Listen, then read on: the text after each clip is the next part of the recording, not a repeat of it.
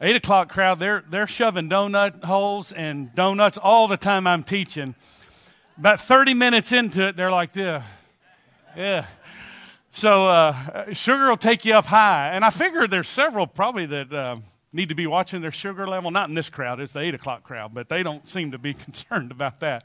So anyway, no, I'm glad to be back. If you're wondering if I'm the teacher in here, I'm not. Brother Chuck and Brother Stewart have allowed me to come in the last 2 weeks just to get to know some seniors because they said, my peeps are in this crowd. So 8 o'clock, we got a lot. And this is a mixed crowd, and then 11's a full house. So it was just to get a little exposure and me possibly start a class. And I think Brother Chuck said that I was going to, he's cooperating. Him and Brother Stewart cooperate. Let me come. I'm not cooperating with anything. I'm coming after you if you're a senior. He's in here. I'm probably going to turn my keys in as soon as this is over as well.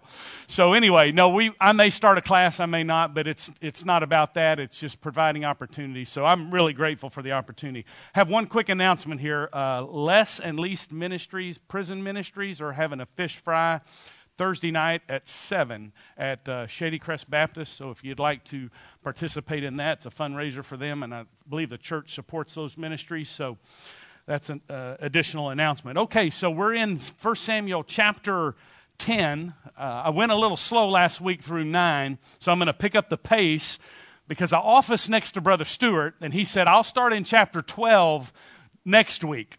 So that basically means I need to cover 10 and 11, so I'm going to hit some high points in 10 and 11. He keeps putting me under law, Brother Stewart. I just want to have the freedom to teach how I feel led, and he's wanting to tell me he's going to be in 12, but that's fine. No problem. I'm just kidding. He's a good friend. So 1 Samuel chapter 10 and 11, I'm going to hit some high points of that. Last week, just to recap a little bit, when we found out that there was God's sovereignty was at work, and that's what we remember from last week about God's sovereignty. One of the things we want to remember is God is always at work in the mix of circumstances. And I told you last week, the word sovereignty is just a big fancy theological word that means God can do whatever he wants to do. That's what sovereignty is. So we see God's sovereignty in this passage of Scripture, as well as last week. We see that Saul has no idea who Samuel is, and Samuel doesn't know who Saul is. So we've got these two players on the field, and then you've got a lost donkey that Saul is chasing because his dad says, I need you to go find the donkeys. So Saul's thinking this whole thing's about donkeys. He's thinking, I'm just going to chase after donkeys, and God says to Samuel, as he's spoken to his ear, and we talked about that there's going to be a guy coming. He's looking for donkeys, but I'm bigger than donkeys, and I got a plan, and my providence and my sovereignty is going to rest here. So there's a divine, if you will, collision between several people, Saul, the servant, and Samuel. And you remember Saul, because we're going to talk about a new Saul this week, because the Spirit is going to come upon Saul. But Saul last week was, he was confused. He wanted to bail out on the task. You remember, he would have left to go home because the servant's the one that kept him in the game. Saul says, listen, we can't find the donkeys. And then the servant said, do you think we might ought to go talk to the man of God? If we're going to try to locate the donkeys, you think he might be able to help us? And Saul's response is, no, I don't think so. And so there's a lot of orchestration here of God's sovereignty and God's work, and seeing what's going to happen here. But the opportunity is the blessing was already in place, even though it was the people who wanted Saul as king, and God says, I'll allow that, but still in my sovereignty, I'm going to supernaturally empower him, and we're going to see this today. So we see that the blessing was already in place, but God had to orchestrate the circumstances in his sovereignty so that the people could get in a position to where they would already walk into that which God had already ordained. And that's the thing I think about my life and my ministry, and for you and me as believers in Christ. When we walk into a situation, we have to understand God's so sovereign that he prepared that situation and his will and his purpose to be fulfilled before we ever got there. Before the foundation of the world. He says he chose us in him before the foundation of the world. So he has called us to honor him in our lives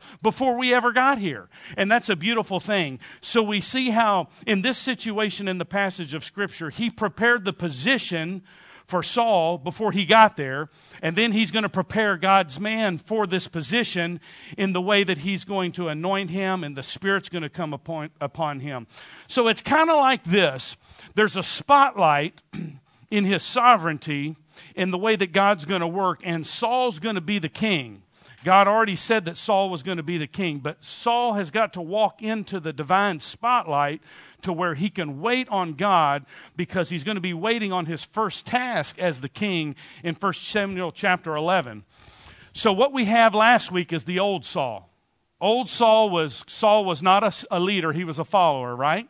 You remember? I mean, the servant was the one that was leading, not Saul. Saul was wandering around wanting to bail on the task.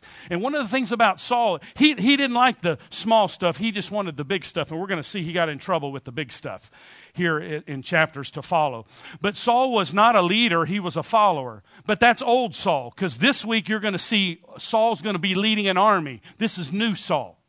So there's old Saul, there's new Saul, and then the difference is what happens in chapter 10. And it's the same difference that happens in chapter 10 for us.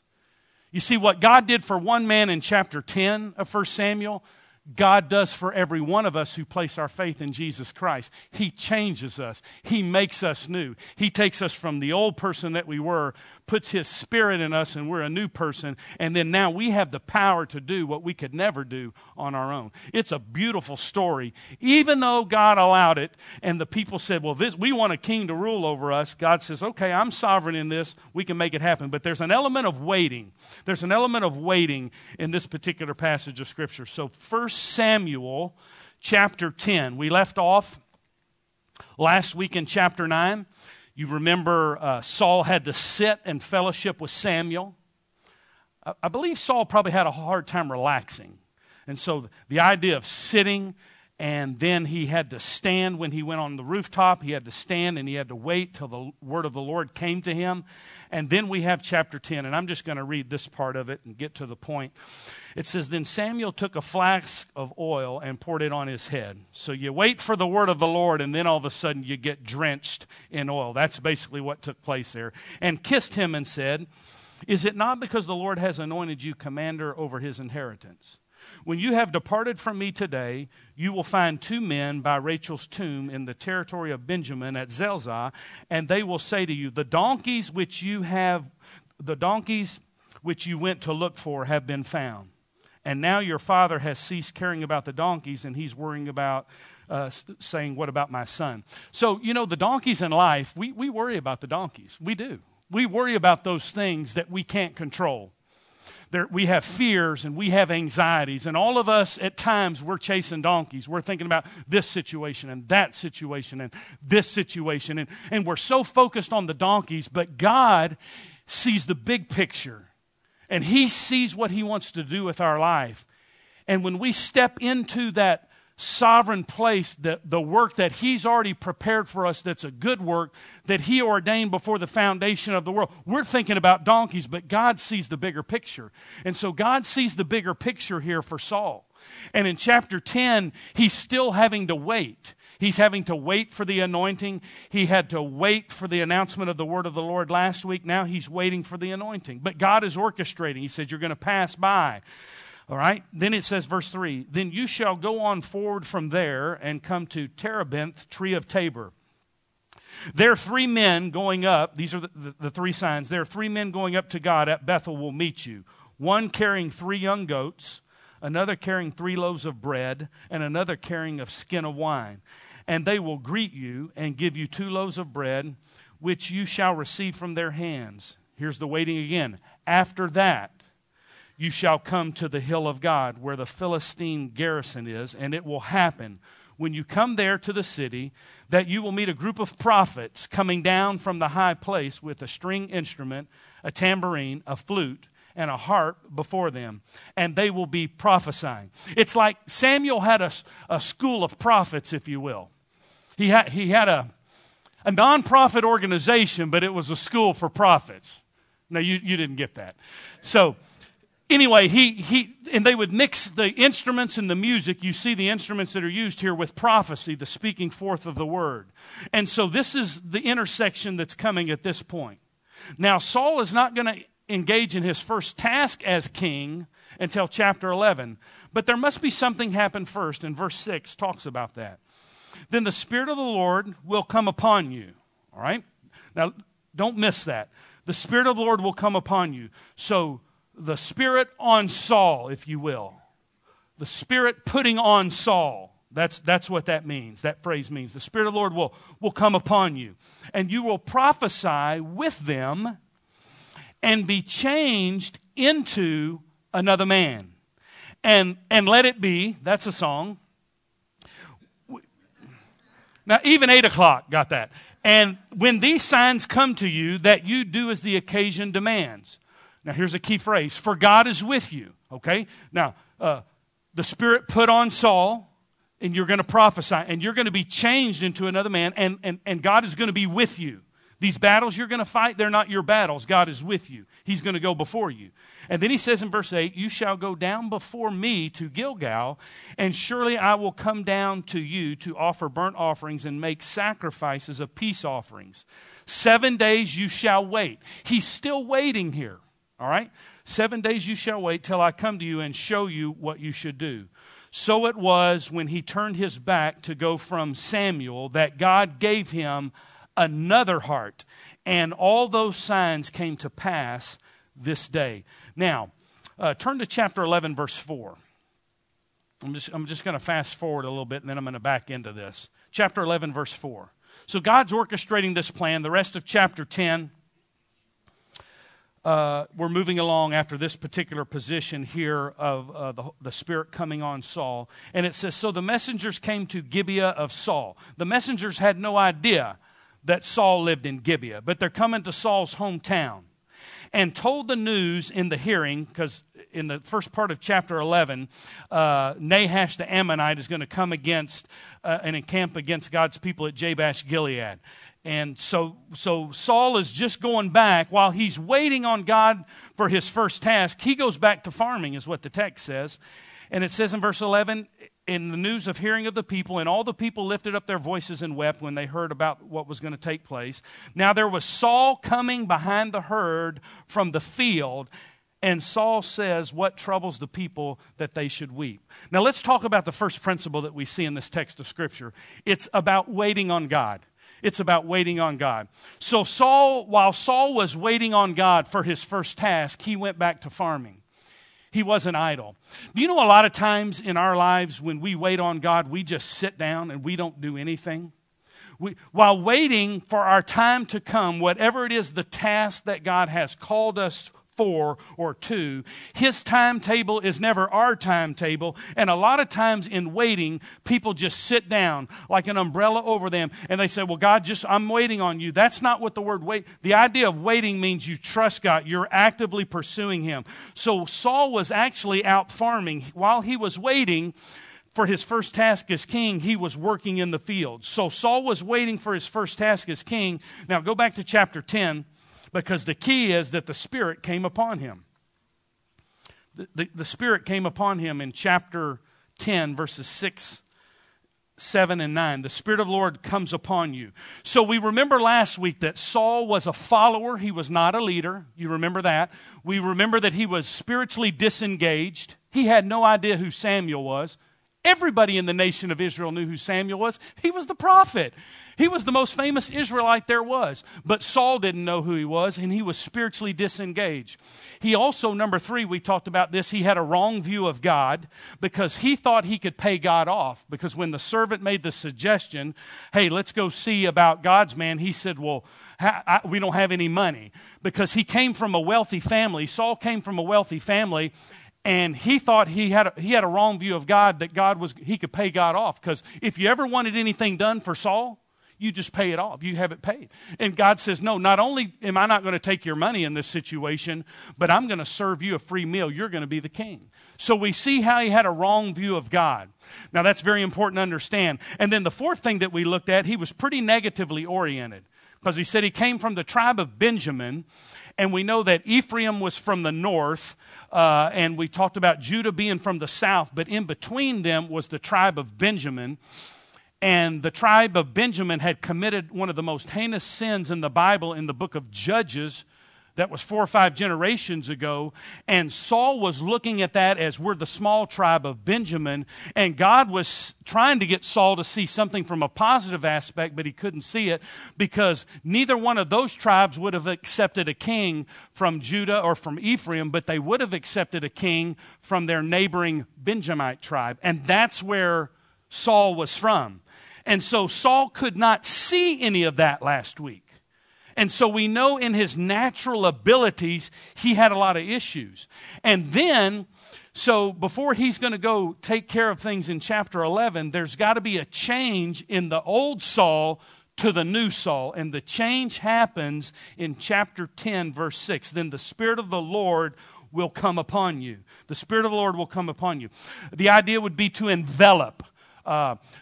Saul needed courage. He needed boldness. He needed a spirit of confidence because he didn't have that. And so one of the things that we understand is that when God chooses us, He uses us.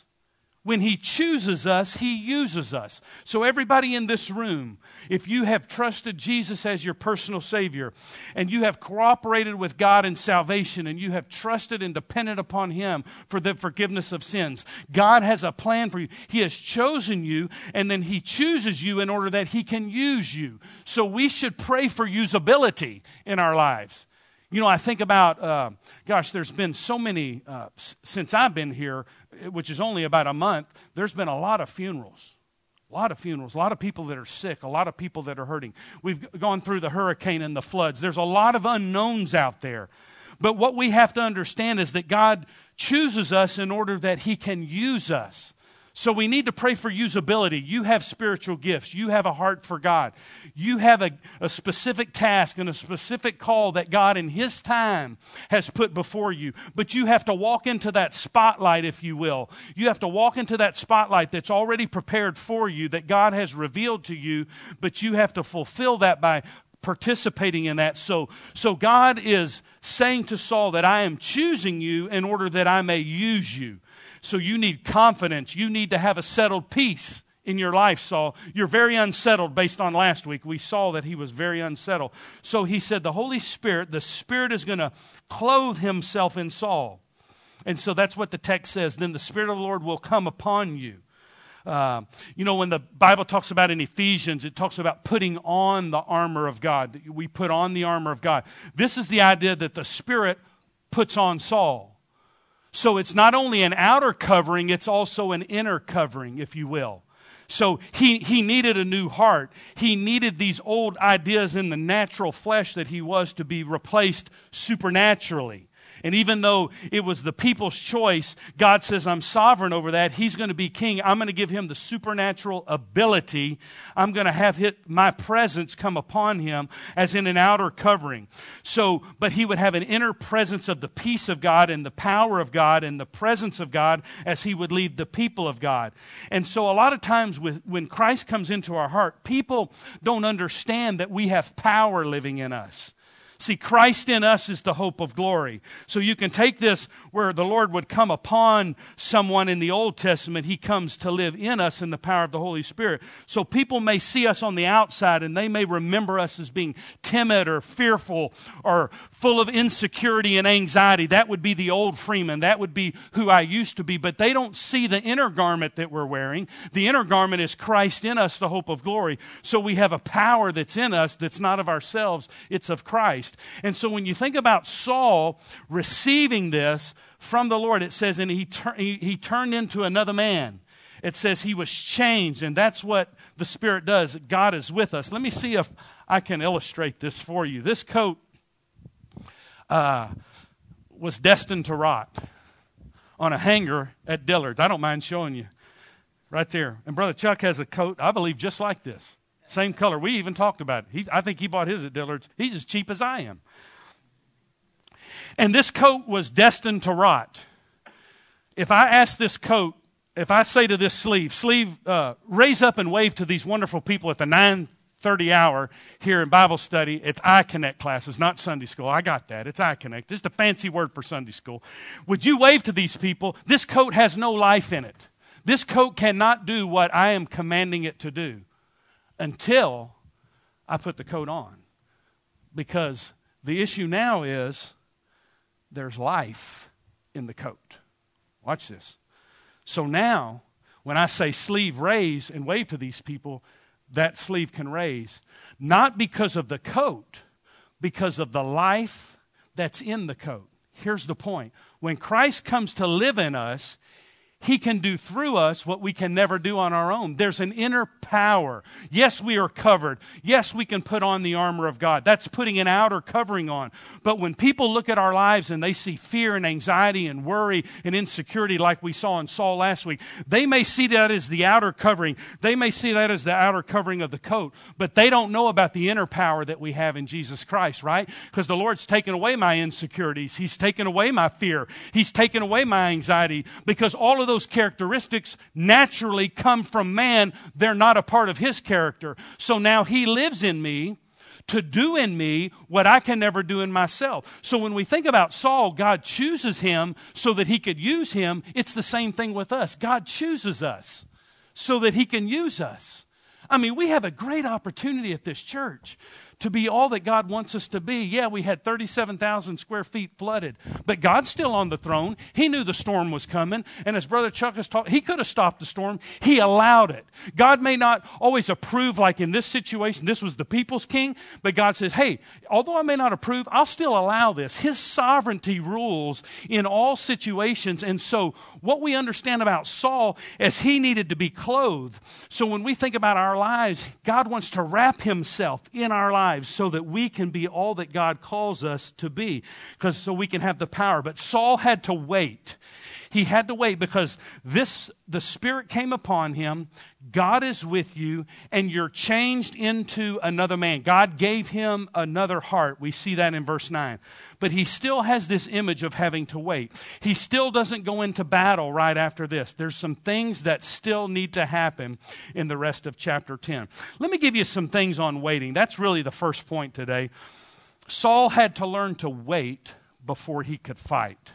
He had to learn to wait on the Spirit before he learned to fight. Do you have a hard time waiting? Thank you.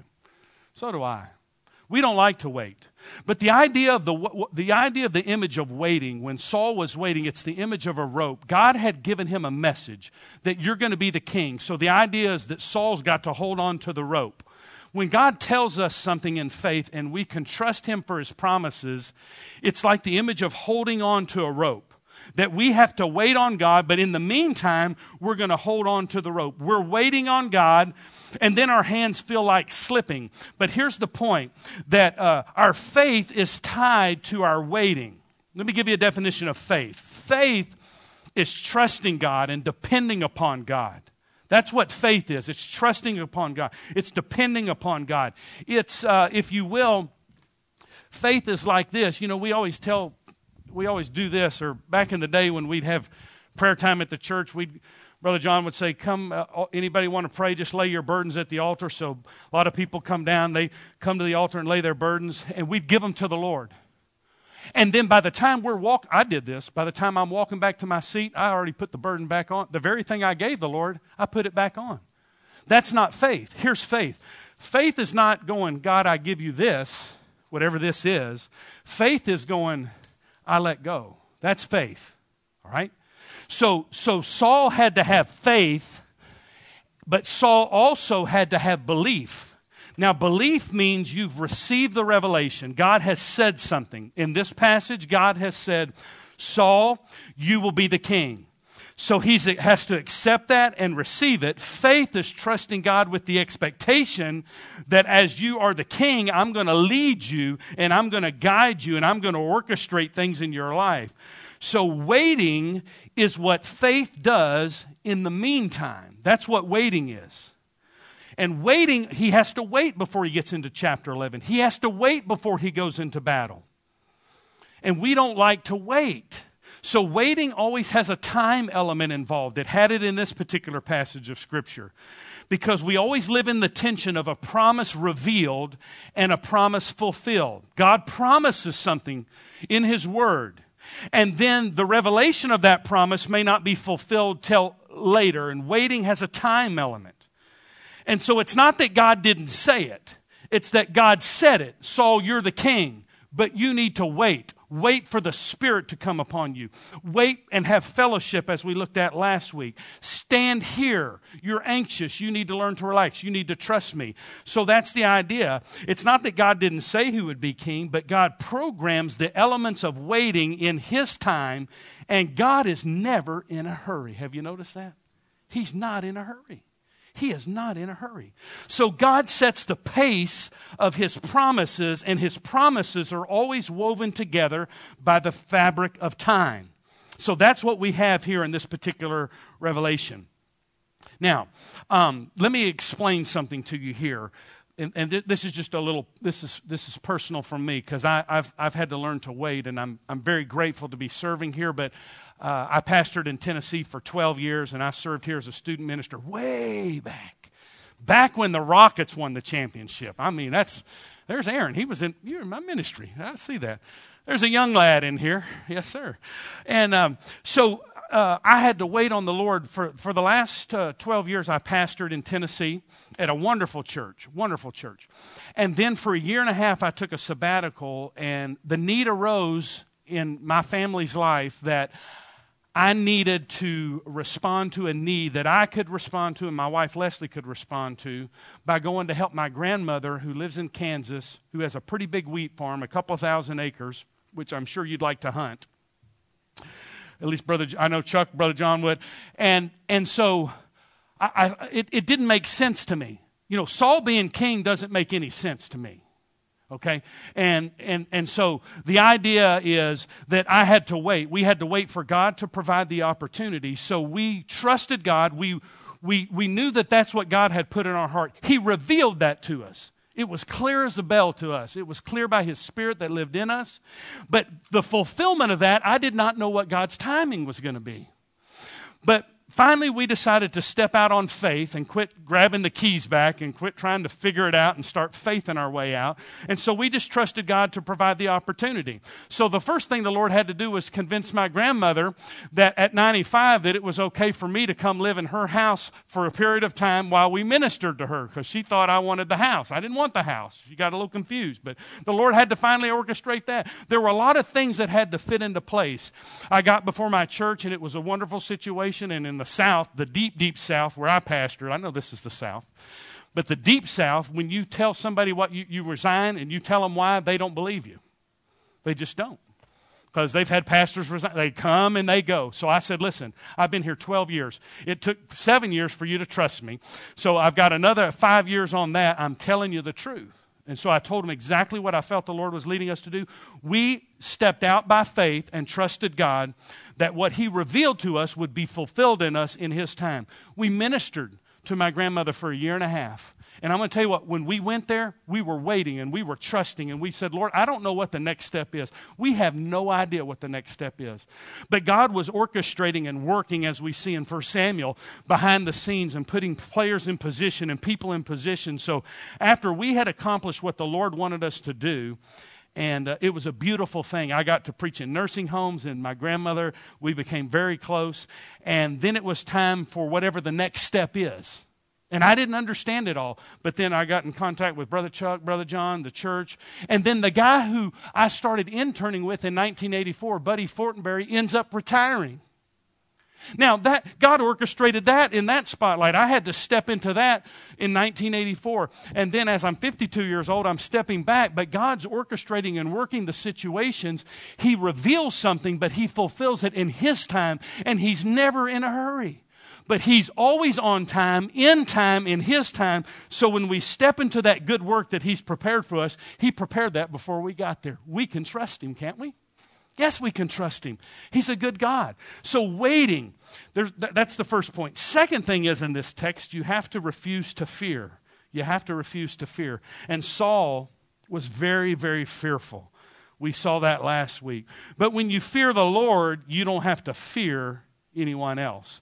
So if you look at chapter 9 of 1 Samuel and you look at chapter 11, there's such a drastic difference, and the difference is chapter 10 when the Spirit comes upon him. So we have to refuse to fear. And what happened in this particular passage of Scripture is Saul's fixing to go into battle with no fear. His natural makeup was fearful, insecure, not a leader, but a follower. And now he's going to engage an army, and he's going to make some decisive decisions. And you say, what would you attribute that to? I would attribute that to chapter 10, when the Spirit came upon him. And what God did for one man in 1 Samuel chapter 10, he does for all people who put their faith in Jesus Christ. He changes us. We are different. We don't have to live in fear anymore. So fear always looks in two directions. That's what fear does. So if you're fearful this morning on something, if you're waiting on God to fulfill His promise to you and you're fearful, you're always looking in two directions. But faith never looks in two directions at the same time. It always looks for Jesus and sees Jesus. And another thing about faith and fear both demand you believe in something that you can't see. That's what faith and fear do. They both believe in something you can't see. So write this down. Fear looks at God through circumstances, but faith looks at circumstances through God. God gave Saul a new heart. So now, fear looks at God through circumstances, but faith looks at circumstances through God. He's got a new heart. He's going to go into battle with a new perspective and a new heart and a changed man. And he didn't go through a 10-step program on how to be a better leader. Let me tell you something, and I'm all for programs. I'm good if the 10 steps work. But sometimes we follow the program and we forget that we're following a person in the Lord Jesus Christ. We're following a person. It's not about a program. It's an act of God that Saul became king. It's an act of God that Saul was anointed and the Spirit put on Saul, so that we understand that we don't have to fear anything. God does His work through us and in us and around us, and He's setting Saul up for the battle. Look at chapter 11. It says this, chapter 11, verses 6 through 11. It says this, Then the Spirit of God came upon Saul when he heard this news. And his anger, now let me just back up here, because let me go to chapter 11, verse 1. Then Nahash the Ammonite came up and encamped against Jabesh Gilead. And all the men of Jabesh said to Nahash, Make a covenant with us, and we'll serve you. And Nahash the Ammonite answered them, On this condition I will make a covenant with you, that I may put out all of your right eyes and bring reproach on all Israel.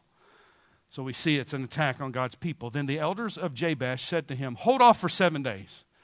We're going to try to find some people so we can fend this thing off, that we may send messengers to all the territory of Israel, and then if there is no one to save us, we will come out to you. That's when we read about the messengers coming to Gibeah of Saul. God's orchestrating that. Saul's going back to farming in verse 5. And then it says, verse 6, Then the Spirit of God came upon Saul when he heard this news, and his anger was greatly aroused. So he took a yoke of oxen, cut them in pieces, sent them throughout all the territory of Israel by the hands of messengers, saying, Whoever does not go out with Saul and Samuel to battle, so it shall be done to his oxen. And the fear of the Lord fell upon the people. See, when you fear God, you don't have to fear anyone else. The fear of the God fell upon the people, and they came out with one man, one consent. When he numbered them in Bezek, the children of Israel were 300,000, and the men of Judah 30,000. And then they said to the messengers who came, Thus you shall say to the men of Jabesh Gilead, Tomorrow by the time the sun is hot, you shall have help. Then the messengers came and reported it to the men of Jabesh, and they were glad. Therefore the men of Jabesh said, Tomorrow we will come out to you, and you may do with us whatever seems good to you. They lied. God's people lied. They're not perfect. They're just forgiven. Do whatever you want. That's not going to happen. Okay, verse 11. So it was on the next day that Saul put the people. Now here, think about the old Saul. He can't even find, the servant's leading from behind. Saul's not a leader at all. But now he's got a new heart. Spirit's on him. So it was on the next day, Saul put the people in 3 companies, and they came into the midst of the camp in the morning watch and killed Ammonites until the heat of the day. And it happened that those who survived were scattered, so that no 2 of them were left together. Let God, here's the next point, let God fight your battles. Let God fight your battles. Have you ever tried to fight battles that God says, I've already given you the victory? Think about that. Saul knew. I mean, here's a guy who last week we saw were all those things that I gave you last week. And now he's courageous. He has a plan. He's decisive. The people are following him. He's going to give all the credit to God. What makes the difference between chapter 11 and chapter 9? It's chapter 10. It's the Spirit. And it's the Spirit of God that makes the difference in our lives. Is that not right? The Holy Spirit that comes to live in us. I tell you, the best thing that we have going for us is that Christ lives in us. He lives in us. Man, think about that. We have close to 3,000 people that will be here today, but each of us that have trusted Jesus has the Spirit living in us. And each of us that God has chosen, He wants to use to bring glory and honor to His name. So the battles that we think we face, like Saul thought he was going to face, he let God fight his battles. So God goes before you in His sovereignty, in the situation of facing the battle, as Saul's leading an army. That's not the old Saul, that's the new Saul. That's what only God can do. And it says in the text in chapter 10, God is with you. So God sees the battle in front of you and me. He sees the battle that we're facing. And our tendency is we want to go around the battle. But you know where our victory is? It's in the battle. Because God's already been in the battle. So we don't move from a position of trying to get the victory. We already have the victory because Jesus Christ has conquered death, hell, and the grave. He lives in us. And the tendency is, just like Saul went into battle, but he knew that God was already in that battle, that it was already taken care of. We have a tendency to want to go around the battle and avoid the battle, which is therefore we avoid the victory that's already ours. So in Christ, we don't move to victory, we move in a position from victory. The victory's already ours. Let God fight your battles. You know, so many people, I remember this from Brother John. When I left here 20-something years ago, I had a meeting with Brother John, and I asked him, I said, what do you attribute a long pastorate to?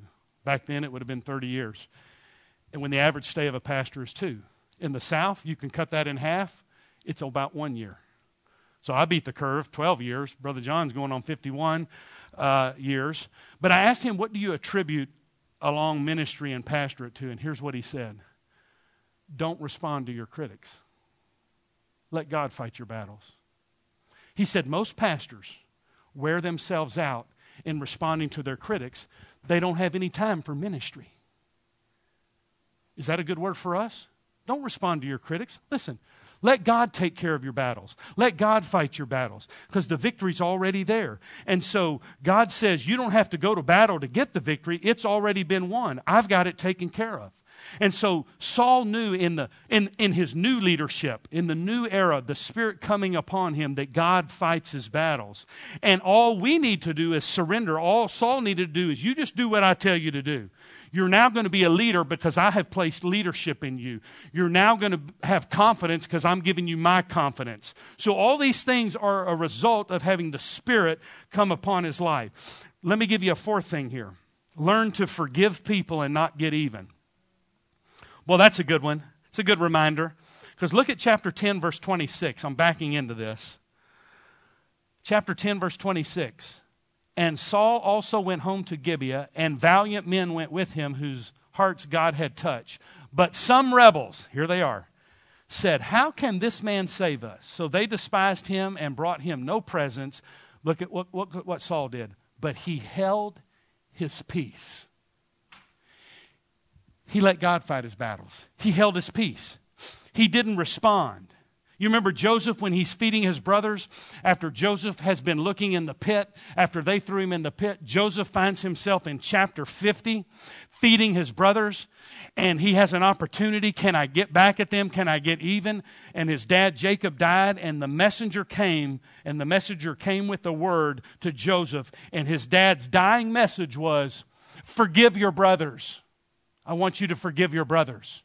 And do you know that Genesis in chapter 50, where this is happening, is fixing to turn the page into the book of Exodus. And so God prepares in the book of Exodus for deliverance.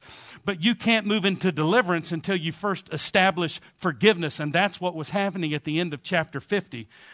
Forgiveness is important. If you think about that, you've got to, and Saul instigated it here. He said, I'll leave it alone. That's what Jesus did when he went to the cross. He left it alone. Jesus had just washed and blessed Judas and washed his feet, and the very person that he blessed turned around and betrayed him. Oftentimes, I found in my life that God will put us in a position to get even with the people that have hurt us. He will. It's happened to me many times. You could cost them a job. Anything you say could destroy that person. So you and I have to learn at that moment, are we going to be like the text says and just leave it alone, or are we going to get back at somebody that did something to us? And so it's very interesting how God may put those people in a position, because in this specific passage of Scripture, there were some people there was some murmuring, there was some grumbling against Saul. And Saul left it alone because the Spirit. But he held his peace. In fact, if you look at chapter 11, verse 12 and 13, they had just slayed this army. And chapter 11, verse 12 and 13, then the people said to Samuel, "Who is he who said, 'Shall Saul reign over us? Bring them in that we may put them to death.' But Saul said, 'Nobody's going to die anymore. We've shed enough blood today. Nobody else is going to die.'" Because those were his enemies. Not only was he fighting an enemy, he had enemies all around. We all have people that don't want us to succeed. We all have enemies, people that say we can't do this. But I think there's a principle here in battle that we need to forgive and refuse to fight back and let God fight our battles. Let God fight our battles. Let me give you the fifth thing here. The fifth thing here, and it's celebrate what God has done. It's in this text, chapter 11, verse 14. And I'm having to hurry this morning because Brother Stewart needs to be in chapter 12. God bless him. So I'm going to let him start out in chapter 12. But let me show you how this Saul, how the Spirit coming upon him, he's a leader now, he's not a follower, and he is going to give the glory to God. And that's not the old Saul. This is new Saul. Then Samuel, verse 14. Then Samuel said to the people, "Come, let us go to Gilgal and renew the kingdom there." So all the people went to Gilgal, and there they made Saul king before the Lord in Gilgal. There they made sacrifices of peace offerings before the Lord, and there Saul and all the men of Israel rejoiced greatly. Fifth thing is, celebrate what God has done. We have a mighty God. He's a mighty warrior. He goes into battle with us, for us, before us. He's behind us. His presence covers us. And so when Saul, when the victory was won, he knew where it came from. So celebrate what God has done. He steps into the battle and he gives us the victory. And then we turn around and we give the credit where the credit's due. Is that not right? Well, I tell you, there are so many churches and pastors and people in ministry, they want all the credit. They want it all to be about them. It's all about me. What can I get? Can all I get? Sit on the can and poison the rest. It's all about me. I am thankful to be in a church with a great staff who understands the principle that Brother John put into place many years ago. It's just about the king and the kingdom. It's just about following the Lord. And when we follow the Lord, we're always going to give the Lord the glory for the victories that he gives us. God says, "I'll share my glory with no man." And Saul celebrated what God had done with the people. Do you remember, are you old enough to remember a cartoon called Mighty Mouse? Hey, Brother Chuck. Here's Mighty Mouse. He that little cape, if I can remember it. And then there was a song, "Here I come to save the day." Is that right? Hey, I should be with Bill Cole. And he would just, "Here I come to save the day." And the idea is not that God's a mouse. Don't leave away and saying that the last point he left us with God's a mouse. No, here's what I want to leave you with. God's mighty. He's powerful. And Saul learned to understand that God could fight his battles. And when God led him into the victory that was already his, then he turned around and he celebrated what God did in his life. He celebrated God's power. He celebrated God's presence. He celebrated God's people. I come from an area where Tennessee volunteer football is a god in Tennessee, a little G-O-D. There will be 120,000 fans that go to Neyland Stadium. I went once. I was done. I said, I'll watch it on TV. I wasn't a Vols fan. I'm still an Oiler fan, a Titans fan. I'm loyal. I am not a fair weather fan. I'm loyal. Okay. So anyway, we would lose. The volunteers would lose, and they would come to church the next morning, and you would have thought Jesus had died and gone back into the grave, because they'd be huddled up in corners drinking coffee saying, well, I tell you what, man, the coach, I don't know how much longer we can keep him. It's really his fault, and I'll tell you what. And we'd get ready, and the music would start. We had this pretty nice auditorium, seated 800 people, and the music would start. You'd see huddles of people all over around the auditorium still discussing the game, and we're to celebrate God's presence and God's power and God's goodness in our life. And it took 15, I'm not lying, it took 15 minutes to get people who were disappointed in a game to get back to cluing in that Jesus is still alive. It did. So a lot of times I'm all for the Astros. Listen, I don't even have cable. I listen to old school radio. That's what I did last night. I'm fine. And I'm all for celebrating that. But if the Astros bring you more joy than Jesus does, there's a problem. I'm just telling you. So celebrate. I want to encourage us as God's people. And God has done a work in our lives. And the Holy Spirit has not just come upon us. The Holy Spirit has come in us, that we should celebrate what God has done. He has blessed us in order that we might be a blessing to other people. And so He's blessed us in such a way that He doesn't want us to keep that blessing. He wants us to release that blessing. We've received it from Him. We've received all that we need in Jesus Christ, and now we release that. I close with this story. I went to Jamaica several times, and we did mission trips there. And we shared the gospel, and we preached in the villages. And it's not like in a nice building. You just basically start under a hut. You start preaching, and people start coming.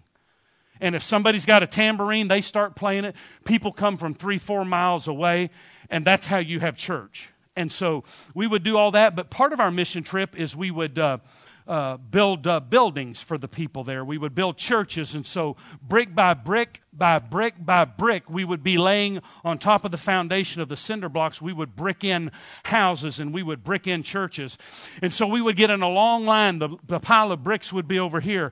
And so I would receive a brick. But that brick was not for me to receive. It was for me to release. So I would receive a brick. I would release a brick. I would receive a brick. I would release a brick. I would receive a brick. I would release a brick.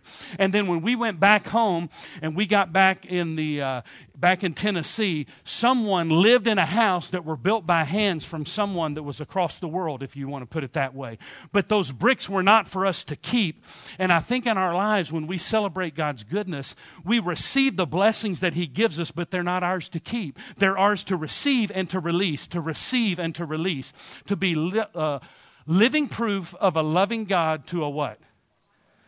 We receive it, but we release it.